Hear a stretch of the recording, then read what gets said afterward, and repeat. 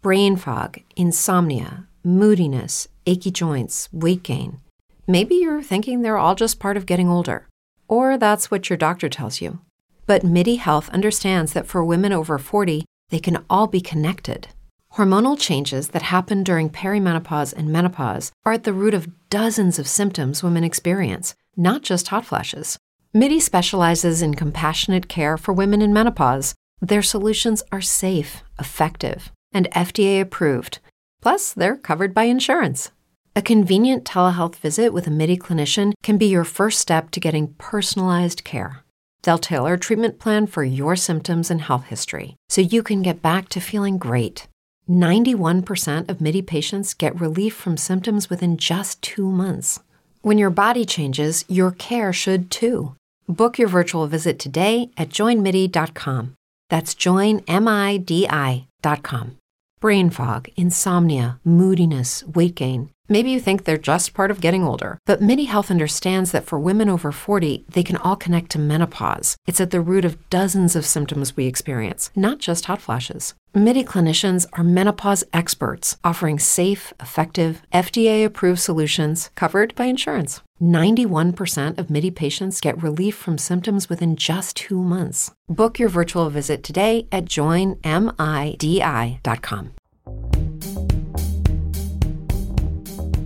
They say breaking up is hard to do, and it is.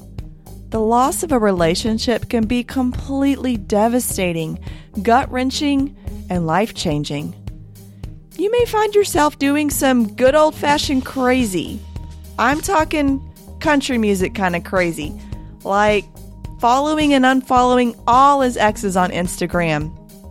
Considering your kooky cousin's idea of sneaking into his room to put an app on his phone that tracks all his communication and location starts to seem like, maybe not that bad. Or maybe just the classic drive by his house and hide in his bushes for a couple of hours starts to seem like genuine concern for his well-being. You know, just to make sure he's okay. You start to become someone you didn't even recognize. And frankly, if your best friend told you she was doing this, you might arrange an intervention. Or at least a girl's night out to get her mind off of him. We are truly wired to connect, and the loss of love is the ultimate disconnection. What if there were a way to fully honor ourselves and the love we once had, and fully heal, and learn something to benefit future relationships? Wouldn't it be awesome if a therapist or somebody developed a game plan for that? Guess what? Someone did!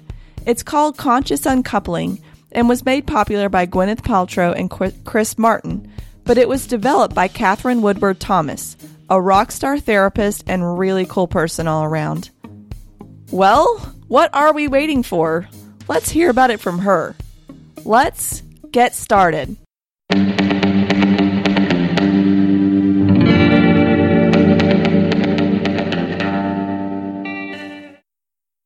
Hi, and welcome to Make More Love, Not War.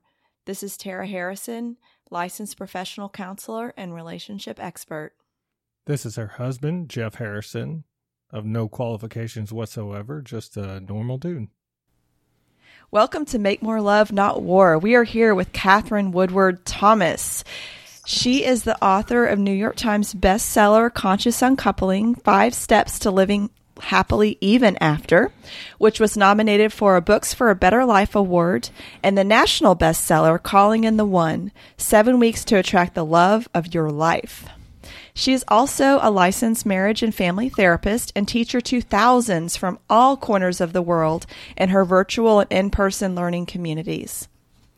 Catherine's the originator of the Conscious Uncoupling process made famous by Gwyneth Paltrow and Chris Martin, as well as the creator of the Calling in the One, 49 Days to Love online course.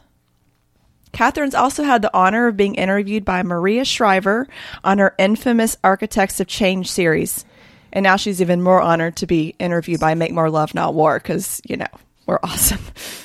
Okay, let's get back to Catherine. She's also she's been a main stage speaker at Lewis Howes' Live Summit of Greatness annual conference and has been privileged to share the stage with Alanis Morissette, Marianne Williamson, Neil Donald Walsh, Jean Houston, Mary Mannon Morrissey, and other extraordinary teachers. Her life affirming and highly transformative teachings been featured on the Today Show as well as in the New York Times, Time Magazine, the Wall Street Journal, the Washington Post, the London Times, People Magazine, Women's Health, and many other media outlets throughout the world. And again, now the outstanding honor of being on the Make More Love Not War podcast is just topping all of them, I'm quite sure. Cool. I'm going to put that first from now on. Yes. I mean, that should be, all over this. Just keep writing that. So. I'm listening to you thinking, oh my gosh, I've got to cut that bio. But thank you so much for reading all of it. Oh, you're welcome. And very impressive. Oh, thank you. I love your work. I've had the honor of reading Conscious Uncoupling. I haven't yet read Calling in the One, so maybe we could talk about that just a little bit. What led you to write that book? Oh, well, I always, I had the good fortune of having a lot of relational trauma in my early years, which I would suspect is common for our group, for our tribe. And we're the ones who said, hey, let me get to the bottom of this. So I worked very, very hard to overcome toxic patterns that I could certainly trace back to things that happened and the meaning that I made and how I internalized what happened, and then found myself duplicating, patterns of unavailability. So certainly alcoholic men, engaged men, commitment phobic men, they were all kind of impossible loves. And so that was my very painful pattern. And kind of really, I think questing for the one was probably the central drama of my life, even though I was doing, becoming a therapist and doing a lot of inner spiritual development. And I had a nonprofit working with the homeless for 10 years, and I was a singer-songwriter. So, I had a very rich life in many other ways, but on a core level, I felt very alone. And when I became a therapist, I would come home to my empty apartment with my little kitty Clover, and it felt really unfair that I was helping people to have great relationships, but I somehow couldn't have that breakthrough myself. So when I was in my early 40s, I was doing a lot of metaphysical spiritual work around this deliberate creation, this ability to set an intention and live into that future. So I set an intention that was kind of outrageous to be engaged by my 42nd birthday when I was 41. It was 8 months out. I had absolutely no prospects for a husband. Wow. It felt like a really great husband. And I'd been trying to find that person for years. But I called a friend and shared this intention with her. And she said something that really had a very profound impact on me. She said, Catherine, I will hold that intention with and for you if you give me permission to hold you accountable for being the woman you would need to be. Ooh, I love that. In order for that to happen. And it just shifted my focus from, running out to try and make something happen to going within and really looking for the kind of invisible blocks that I had. I think there's a pretty big gap between wanting something and actually being ready to receive it. And I also think there's a gap between psychological insights about why you're not ready to receive it, as opposed to actually being ready to receive it. So I think they're two different things. And so somehow inside of that commitment, it was almost like I set an intention. If I'd set an intention to run a marathon, right? It suddenly changed who I was being, how I was organizing my days. It stretched me with this sense of urgency, like, okay, my race with time is not necessarily to have that person, it's to be the person I would need to be. So suddenly I became much more willing to see my own part in those, failed love affairs for all those years. And even though It's true that some things change as we get older. But if you're a woman over 40 and you're dealing with insomnia, brain fog, moodiness, and weight gain, you don't have to accept it as just another part of aging. And with MIDI Health, you can get help and stop pushing through it alone. The experts at MIDI understand that all these symptoms can be connected to the hormonal changes that happen around menopause. And MIDI can help you feel more like yourself again. Many healthcare providers aren't trained to treat or even recognize menopause symptoms. MIDI clinicians are menopause experts. They're dedicated to providing safe, effective, FDA-approved solutions for dozens of hormonal symptoms, not just hot flashes. Most importantly, they're covered by insurance. 91% of MIDI patients get relief from symptoms within just 2 months. You deserve to feel great. Book your virtual visit today at joinmidi.com. That's joinmidi.com. Swimsuit? Check. Sunscreen? Check. Phone charger? Check. Don't forget to pack the 5-Hour Energy. It fits great in a pocket or carry-on, and the alert feeling will help you arrive ready for anything. Now get 20% off when you use code 5HETRAVEL at 5hourenergy.com. Expires April 30th. One-time use only. Not valid with other discounts. Remember, visit 5hourenergy.com and use code 5HETRAVEL to save 20%. Nervous, it felt like it was just kind of happening to me. I really got curious about how it was happening through me. And I found that inside of that willingness to take profound levels of self-responsibility, I saw all sorts of things, like agreements I had made with former loves in the past, or an agreement with myself that I was never going to let myself get hurt like that again. I saw toxic dynamics in relationships where I habitually gave power away and only reclaimed it when I was alone. I saw that I had a lot of resentments towards past loves where I hadn't really taken responsibility for my part, which meant that I couldn't actually trust myself to go into another relationship. I saw that I had core beliefs about myself and that I was acting out of those core beliefs. So, for example, I really saw that I had an I'm not valuable, very, very deep-seated belief.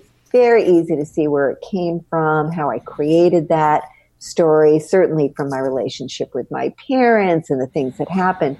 But what I saw was that I was actually perpetuating, gathering evidence for the belief because I would show up in ways that would actually train people to not value me. So then I had a relational feedback loop.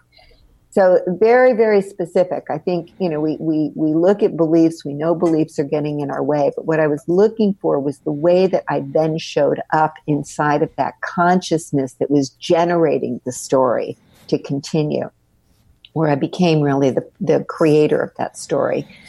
So as I saw these things, I gave them up. I started to show up in ways that were outside of who I had known myself to be.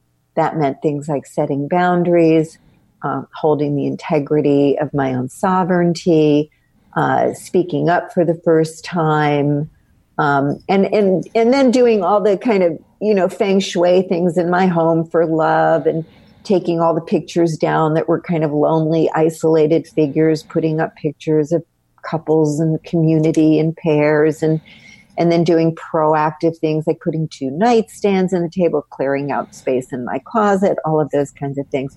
But really, I started every day in meditation, feeling into what it will feel like when that happens, and asking myself 3 questions each day.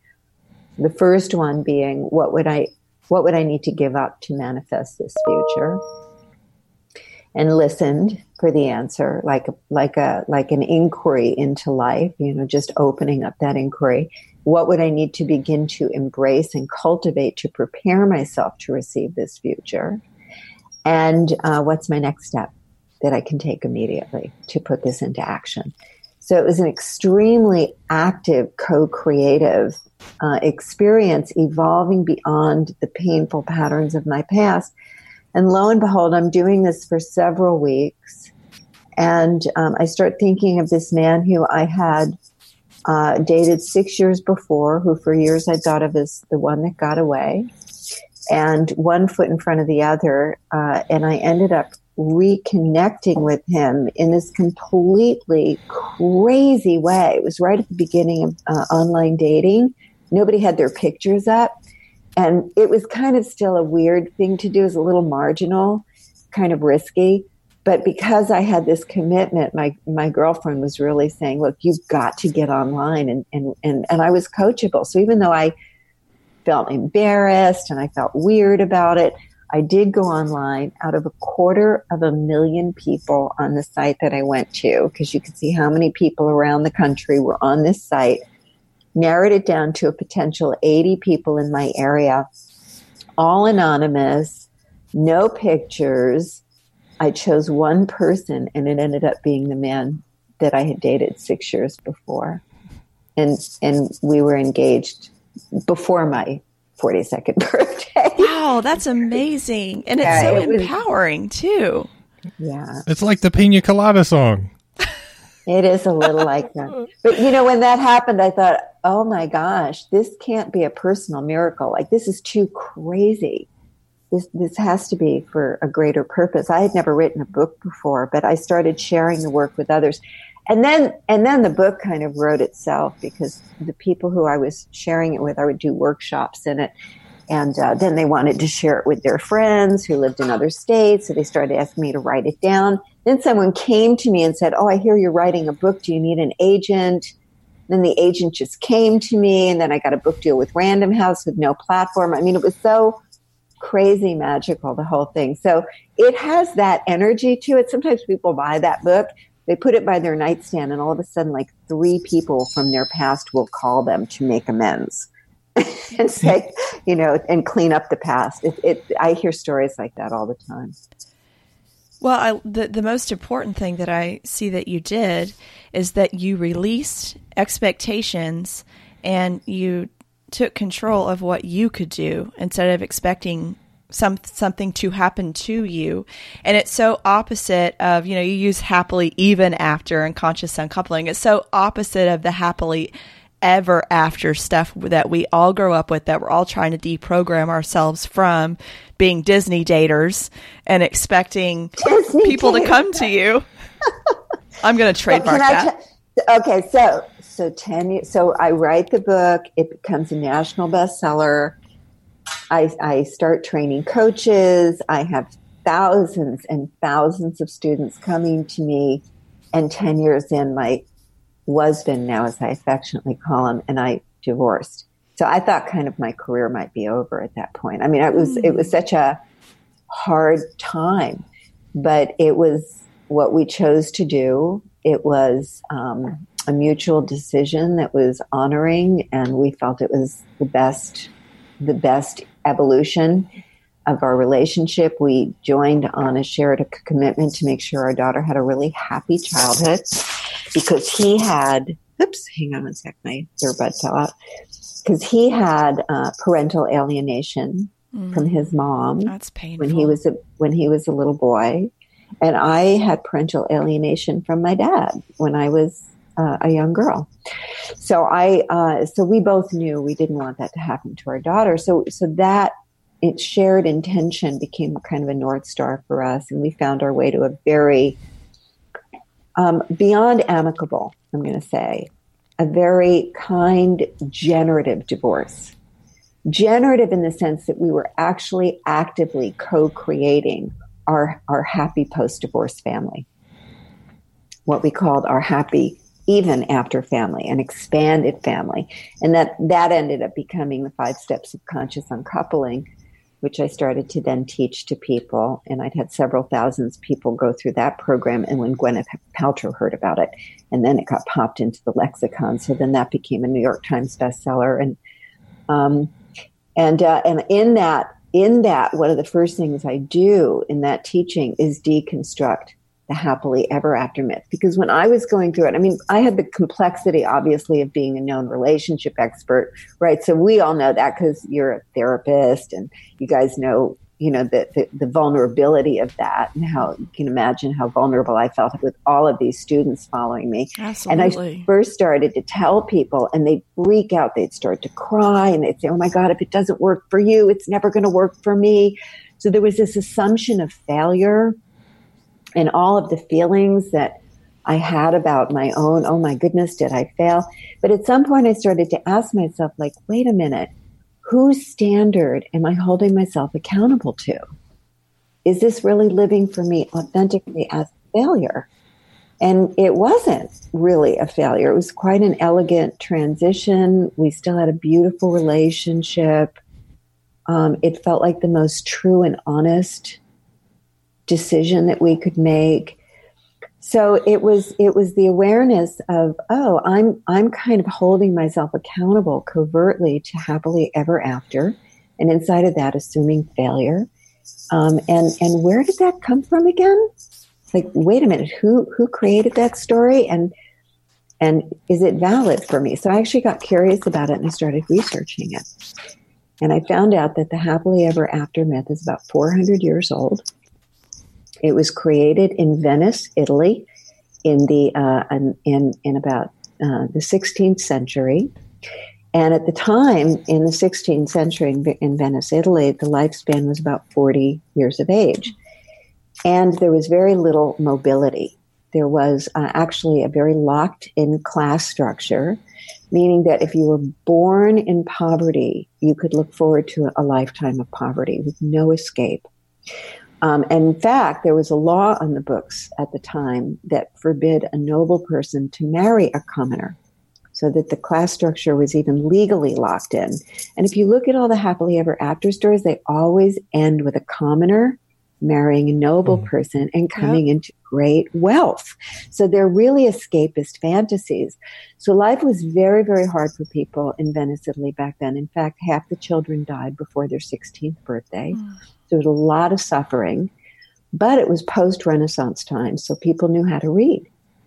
So there was one publisher who came up with this new literary form called a fairy tale.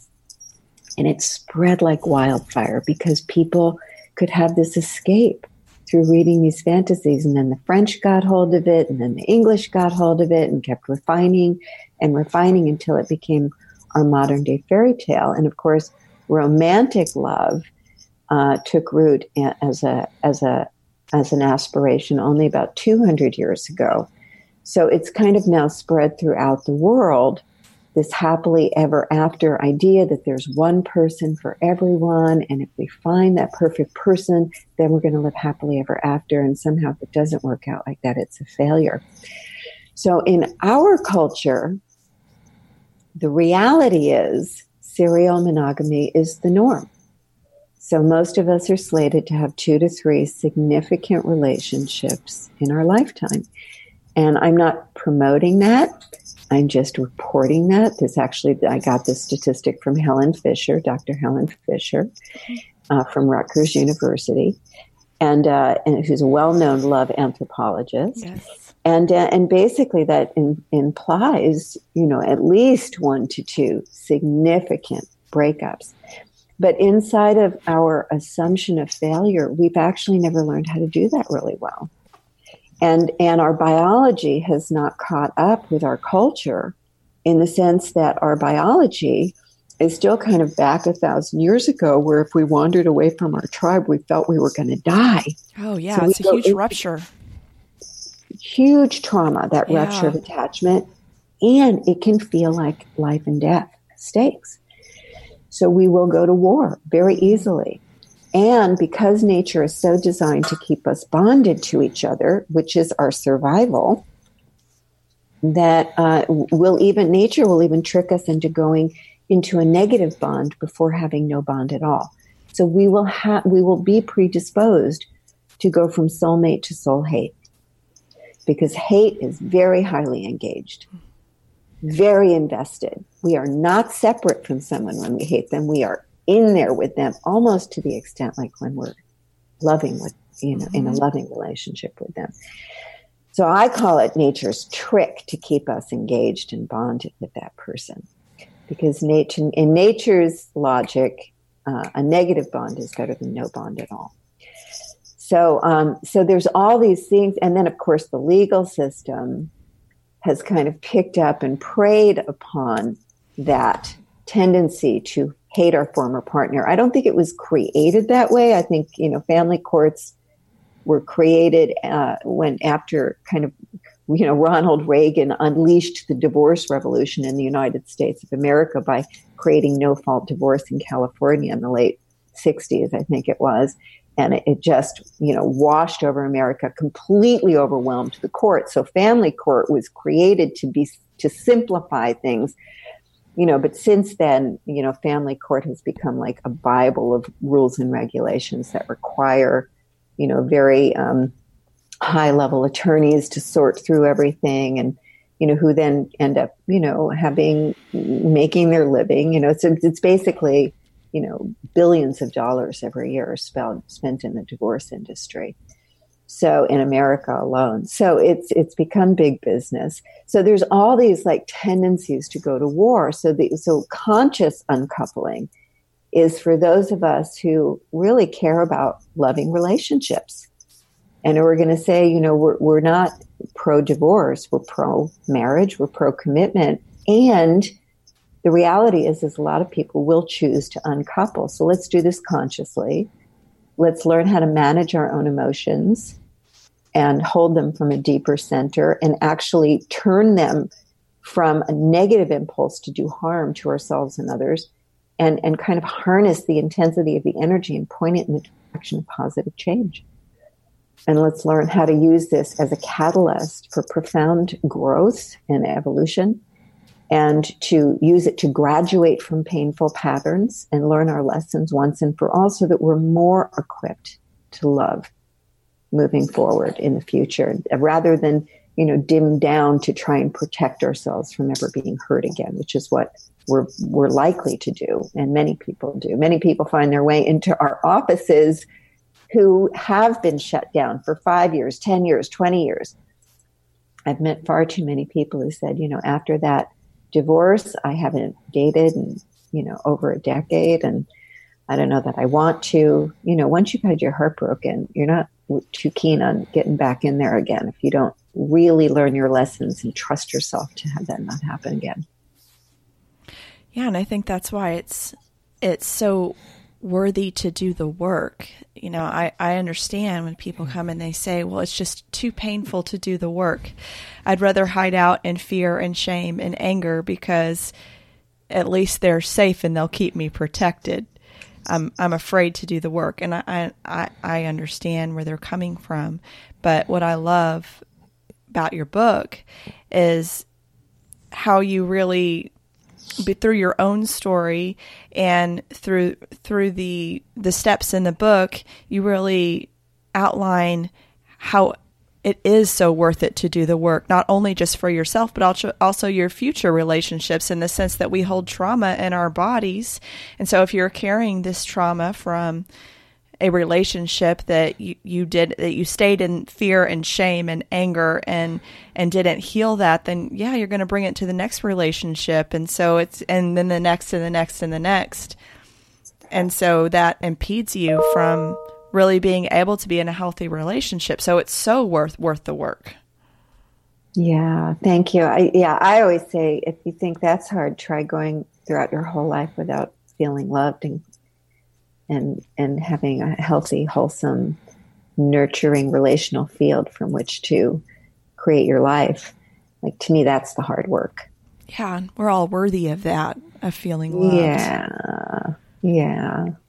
So a lot of my work has really become about healing these very deep core patterns that we were born into, but not just healing them. It's really about transforming them so that we can create something outside of them.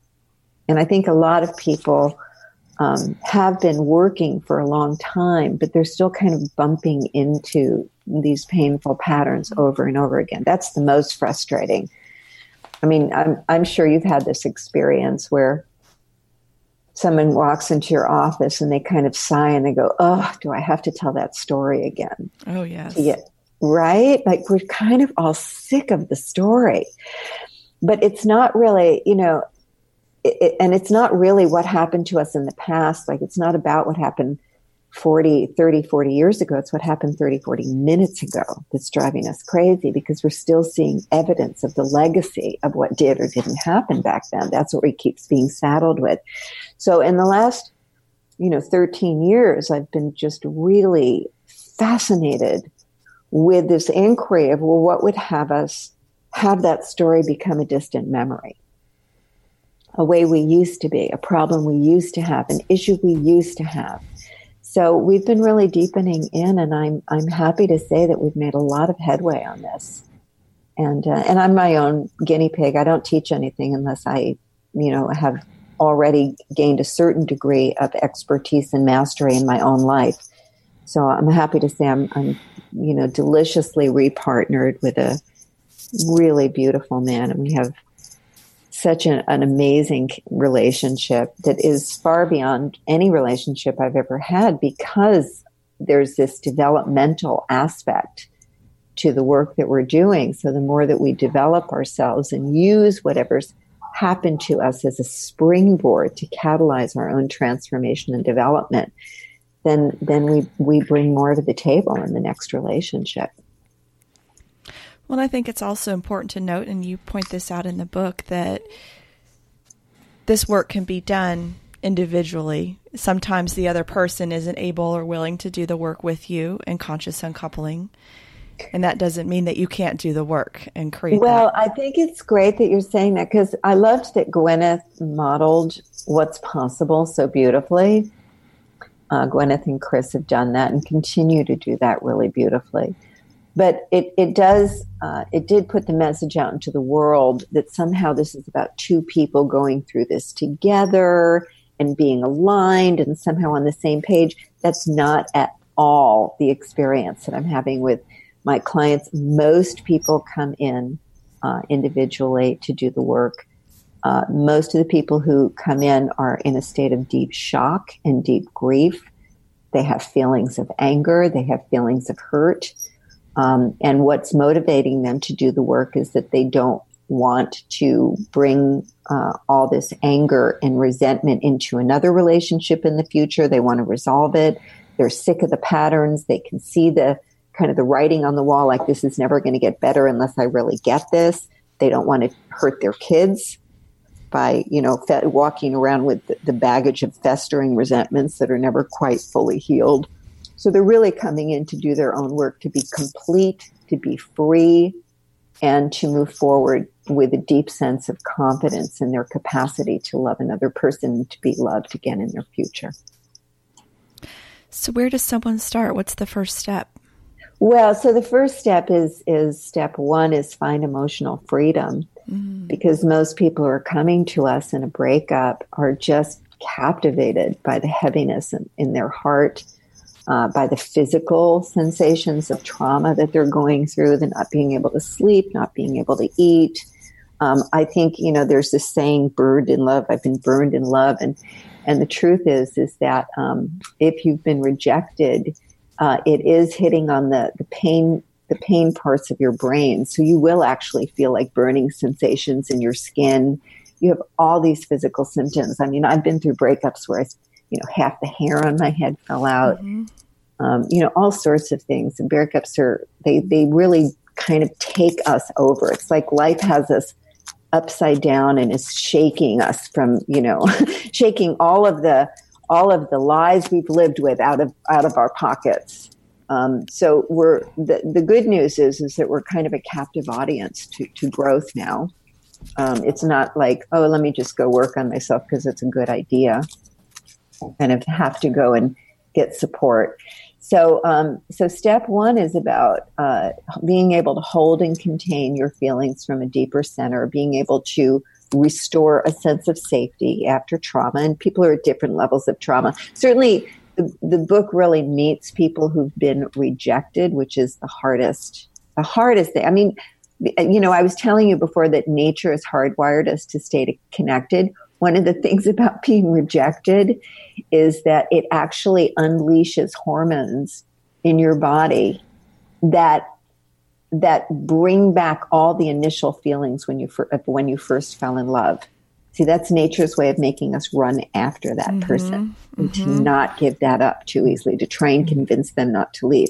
So, but it's quite cruel in a way because, at just the time where you'd want to diminish your investment in someone, your body is doing all of these things to keep you connected to that person. So, how do we hold ourselves? How do we recreate safety? How do we minimize trauma? how do we get ourselves out of reactivity when we're, very likely to behave badly in a way that's really uncharacteristic of who we are. The Japanese have a saying, you don't really know your wife until you divorce her. Right. And that's really pointing to how badly, we can behave when we're not, when there is a rupture of attachment, when we do go into that kind of crisis somatically. And, that's when we want to key someone's car or throw bleach on all their good suits and all that kind of stuff. So, none of us really want to do these things because we understand that the actions that we take and the choices that we're making in this period are setting us up, and there's consequences to them that we're going to be living with for many years to come. And if we have children, those children will be living with them for many years to come. So we want to go through this in a way that's not going to create that negative karma, not going to saddle us with, further legal problems down the road. So for that reason, we want to, learn how to hold and contain our own inner experience and begin to sponsor what's waking up as a result of this trauma. And to point the energies of anger and rage and hurt and all of the difficult, overwhelming big feelings we might be having in the direction of positive change by setting an intention. So, for example, if you're angry, what's waking up is the reclamation of your right to be treated well. The reclamation of your right to not be a doormat, but to be treated with honor, to be told the truth to, right? There's a lot of energy there. So you say, okay, from this moment forward, I will never again, overgive to try and get someone to love me, to try and prove my value. From this moment forward, I will be in relationships where they are mutual, where someone's showing up with respect. There's a fierce stand that needs to be taken. And then in step 2, it kind of leads immediately to step 2, because step 2, we're still dealing with the trauma of separation. And as you guys know, as therapists, you know that in trauma, what happens is that the whatever has happened is more than the psyche can integrate. So we will have a tendency to tell the story again and again and again and again. And so certainly when you're in a breakup, that's looking like, now I get what happened 6 months ago, when that phone call came in, and oh my gosh, in that moment I should have said. So we're telling that story over and over. We're trying to put the pieces together in a way we can live with what just occurred, and maybe change what just occurred. But we're kind of captive by the story. And the problem is that we're telling the story from a very victimized place. We're enraged, we're angry at the other person, or we're angry at ourselves. So I like to say, even if it was 97% the other person's fault, you really want to take responsibility for your 3%. And to take responsibility in a way that's non-shaming and non-blaming, but kind of objective about who you were being. How were you showing up? How are you giving your power away to this person? How are you showing up as less than who you are? How did you train this person to mistreat you? What were the red flags you were skipping over or minimizing? What motivated you to do that? So what we're looking to identify are the specific choices and behaviors that were being made that actually ended up in this very toxic situation and put you in a position of being deeply. Swimsuit? Check. Sunscreen? Check. Phone charger? Check. Don't forget to pack the 5-Hour Energy. It fits great in a pocket or carry-on, and the alert feeling will help you arrive ready for anything. Now get 20% off when you use code 5HETRAVEL at 5hourenergy.com. Expires April 30th. One-time use only. Not valid with other discounts. Remember, visit 5hourenergy.com and use code 5HETRAVEL to save 20%. What if you could have a career where the opportunities are as vast as our nation, where it's not about mission statements, but a shared mission? At U.S. Customs and Border Protection, we go beyond to protect more than borders. From ship to shore, air to ground, cities to local communities, CBP agents and officers are keeping people safe. Join U.S. Customs and Border Protection and go beyond for something far greater than yourself. Learn more at cbp.gov/careers. Disappointed and hurt. in a way that you never want to be again. So what we're looking for is to harvest the amends. What are you going to do differently from now on? What's your 3%? Now, people can get their lives out of that 3%. It's hard to get people to turn away from how badly the other person behaved. Mm-hmm. It's just that there's no access to power in that conversation. So what we're looking for is to restore the integrity of your relationship with yourself such that you know this could never happen again. And usually the mistakes that we make are somewhat covert in nature. They are that we didn't set boundaries, we didn't speak up for ourselves, we didn't ask the questions we need the answers to. So we're looking to really name that specifically, and then to make a promise to ourselves, take a vow to ourselves from this moment forward. I will always, or I will never. And then to actually do that in such a way that you really restore confidence in yourself. It's hard, it's humiliating. To see the cost of those mistakes is shocking. But what we're looking to do is restore trust in your ability to love and be loved in the future. It leads right into step 3, which is break the pattern, heal your heart. Because what happens is you see, oh, I never set boundaries with that person, or gosh, I kind of self-abandoned all the time to try and just do what they wanted to do.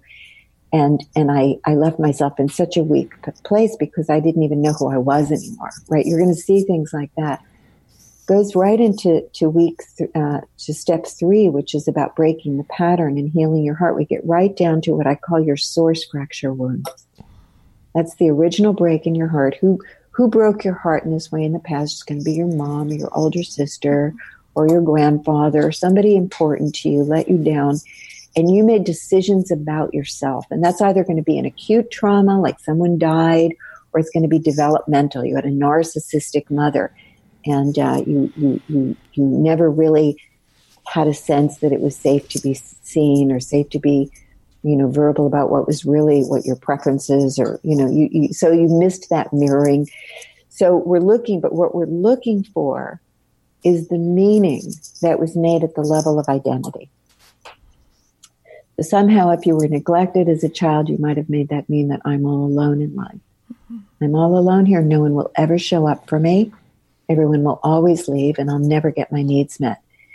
And inside of that, if you feel into that conversation that was motivating you to self-abandon all the time, to get someone to not leave you, which then ended up creating that they did leave you because you'd just been modeling leaving you for so long, and there was no you there to love.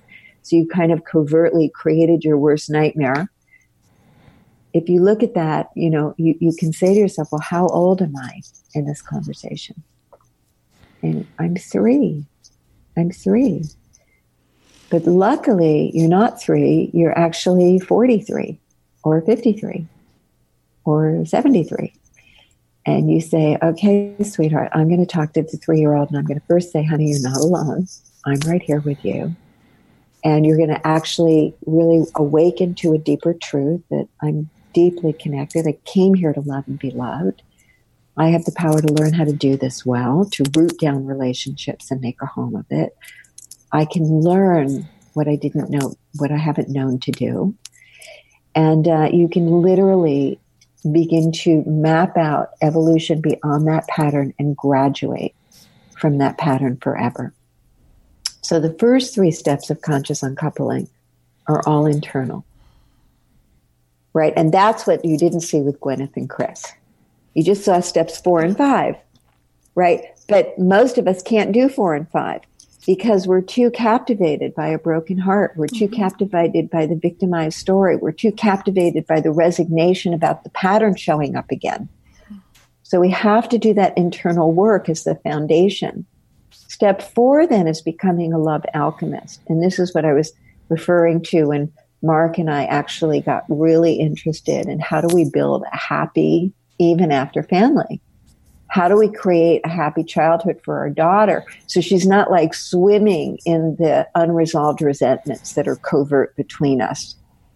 How do we not make it so that now she has to do the work of going between 2 separate families who rarely speak to each other, who are not cohesive, who don't really like each other very much, so that she's always in a state of loss. If she comes to mom, she's losing dad. If she goes to dad, she's losing mom.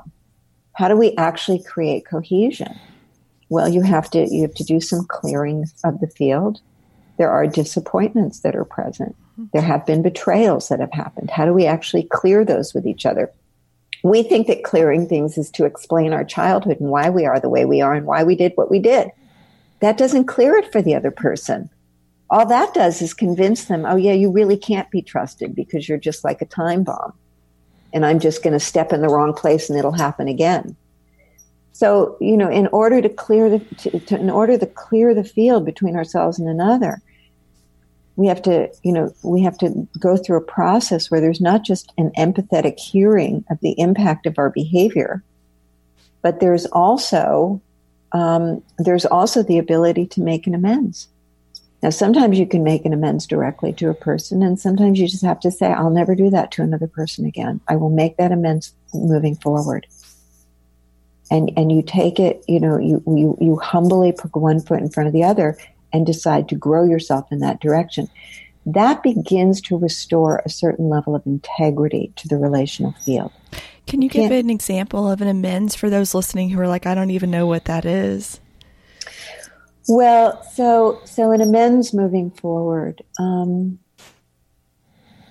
if you were selfish with your partner and, maybe you flirted with other men and you thought it was kind of harmless, but it ended up hurting that person, to clear that, and that contributed to the breakdown between you and the lack of trust between you. To clear that, you might sit and, rather than kind of justifying, but I never cheated on you, right? That's how but I never cheated. I was just harmless. I was just laughing with them. All you do is you give up who's right or who's wrong. You might not agree with your former partner's perspective. You just listen. You're willing to listen. I can hear that you felt emasculated. You felt humiliated. I got it. I'm so sorry. Ouch. That must have been horrible for you. And I can now see the impact is you don't really trust women. And you feel diminished as a man. Ouch. I can't really, make that amends because we're not together anymore. I can't make that amends directly with you, but I hear you. And I will be much more conscious of my behavior moving forward. And I will always be, and I will always promise to listen to you too, because it's not like he wasn't trying to tell me that. So what I can make an amends for is that when you tell me that something's upsetting you, I won't minimize it anymore. I'm sorry that I did that in the past. And now we have these children to co-raise. And when you have an upset, I will listen to you and I will take you seriously. I will try and be more in my heart and really hear what you have to say. Please forgive me. Right? You can just hear that it doesn't make it better what happened, but it begins to restore integrity to the relational field. Yeah, because you're holding space for the other person's feeling and you're validating it and you're empathizing with it, and then you're creating an action that you can take to show that you understand and that you are not going to recreate that pattern again with that person. Yeah, I think people forget that, if you're going to co-raise children, it's really not enough to have an amicable divorce because you're asking children to do the work instead of us doing the work. And maybe it's because we haven't known how to do the work. But, I think there is an obligation just to good parenthood. We have an obligation to feed our children. We have an obligation to educate our children. I think we have an obligation to do our work with the other person that we're co-raising this child with. That's a grown-up obligation. And part of co-parenting well is to do our best. If you have like a narcissistic former spouse, which a lot of people come to me that have that situation, that's going to stretch you above and beyond to do this well. We can have a conversation about that and where we have to go for that. So this is not an easy thing that I'm asking people to do or inviting people to do or even pushing on people to do probably a little bit. But there are ways to do it where we can actually restore integrity to the new form of family that we are creating.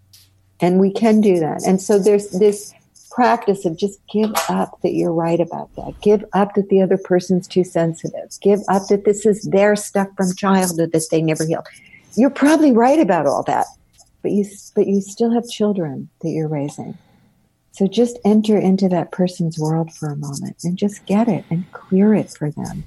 This isn't about you being right about this. This is about making things right between you and for your family moving forward to the best of your ability. And then in step 4 also we have these wonderful acts of generosity that begin to create a sense of abundance again in the field. Like we're still a team. We're still together in this. It leaves everybody much more whole and complete. You can do that even if you don't have children. You just help your partner to move their things. You help their partner set up their new home. Maybe you give them, a financial gift, or you do something kind, even just a blessing on their decision to leave you. I bless you to be happy as an act of generosity. And then step 5 is about setting up structures where everybody wins moving forward. And that's going to have to do with recreating the agreements that the relationship was founded upon, making those conscious. In the very beginning, I love that you picked up, Tara, on expectations, because expectations are, when our expectations are not met, our happiness goes down. The study after study shows us. So very often why we get unhappy with our former partners is because we never really made the expectations very, very visible. Like, okay, I have an expectation that is kind of almost a covert expectation that we grew to expect of each other, that we'd always be there for each other emotionally. If anything ever happened, I'll be there for you. And suddenly they're not there for you. And so to be clear, like, okay, we had that expectation. We're going to make a new agreement around this. You do not hold the obligation to show up for me in a crisis any longer. I will now get my support, my main support from my family, my family of origin, my friends. I let you off the hook for that. Your main obligation to me is now centered around the business that we share, or the children that we have in common, or speaking well of me to our community of shared friends. These are the kinds of new expectations we have, and we have rituals that help people to shift from one to the other. But basically, we're really looking at creating cohesion in the community, setting people up to win moving forward, aligning our expectations with the new future that we're committed to creating. And that's when it tends to go well for people. This is a beautiful process that you have. I mean, and it's really clear and it makes sense. And you have the steps outlined so well in the book. I to anyone listening, everything that she said was awesome. You still need to read the book. You can't just take what we said and don't read the book, but seriously, it's an amazing book. It's very thorough. You give great examples. You have good lists and tips and things like that throughout the book that I think are incredibly helpful. And I think you can even use the practices in this in a current relationship where you're trying to heal wounds that, would look a little bit different, because you can take responsibility and move forward and heal the wound together in that sense. But the practices within this book can be used in any kind of relationship as well. It doesn't have to be romantic. It can be with a sibling. It can be with anyone you're connected to, because sometimes relationships end, friendships end, business associations end. It can be used in all different types of relationships. I will say that some of the hardest losses I've suffered are the losses of certain close friendships. Yeah. I think those are very hard on the heart. And I have had people in the Conscious Uncoupling program who are struggling with that. Yeah. Absolutely. And I think and what we're talking about, is freedom, conscious completion, freedom within ourselves, where we're not, carrying a lot of resentment.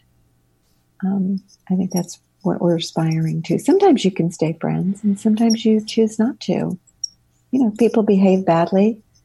You might not want to continue a relationship with that person, but we do need to be complete and at peace with that person. Merritt Malloy said, relationships that do not end peacefully do not end at all. So true. Yeah. I'm down to 2% on my computer. Okay. Yes, I know we're just about out of time too. So thank you so very much for your time today. If those, all of our listeners who are listening to this would like to find out more about you, where can they go?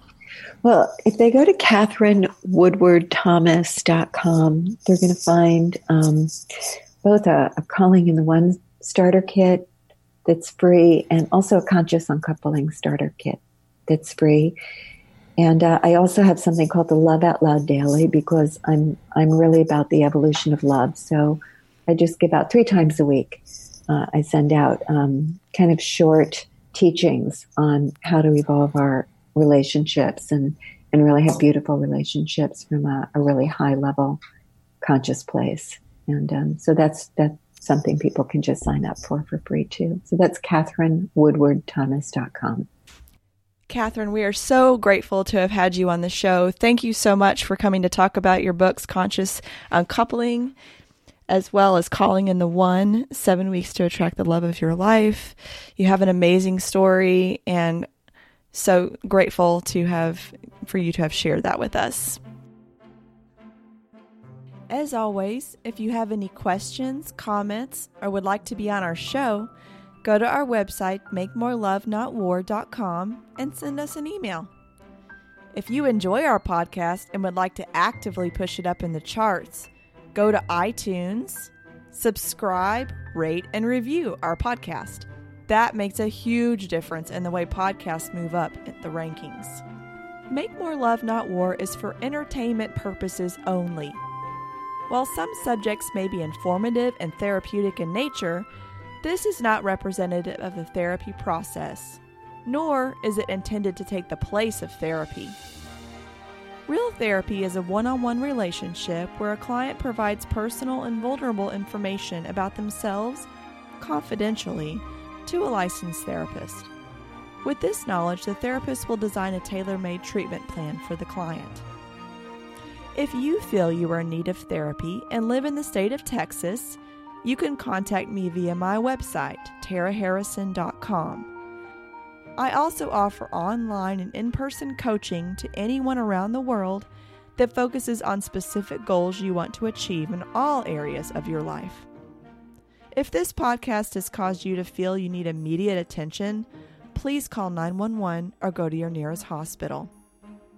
Thanks for listening.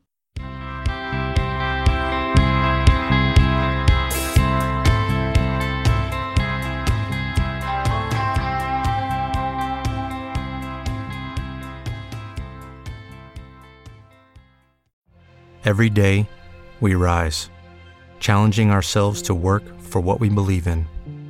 At U.S. Border Patrol, protecting our borders is more than a job. It's a calling. Agents answer the call, working together to keep our country and communities safe. If you're ready for a new mission, join U.S. Border Patrol and go beyond. Learn more at cbp.gov/careers. Every fan knows the right player in the right position can be a game changer. Put LifeLock between your identity and identity thieves to monitor and alert you to threats you could miss. Plus, with a U.S.-based restoration specialist on your team, you won't have to face drained accounts, fraudulent loans, or other losses from identity theft alone.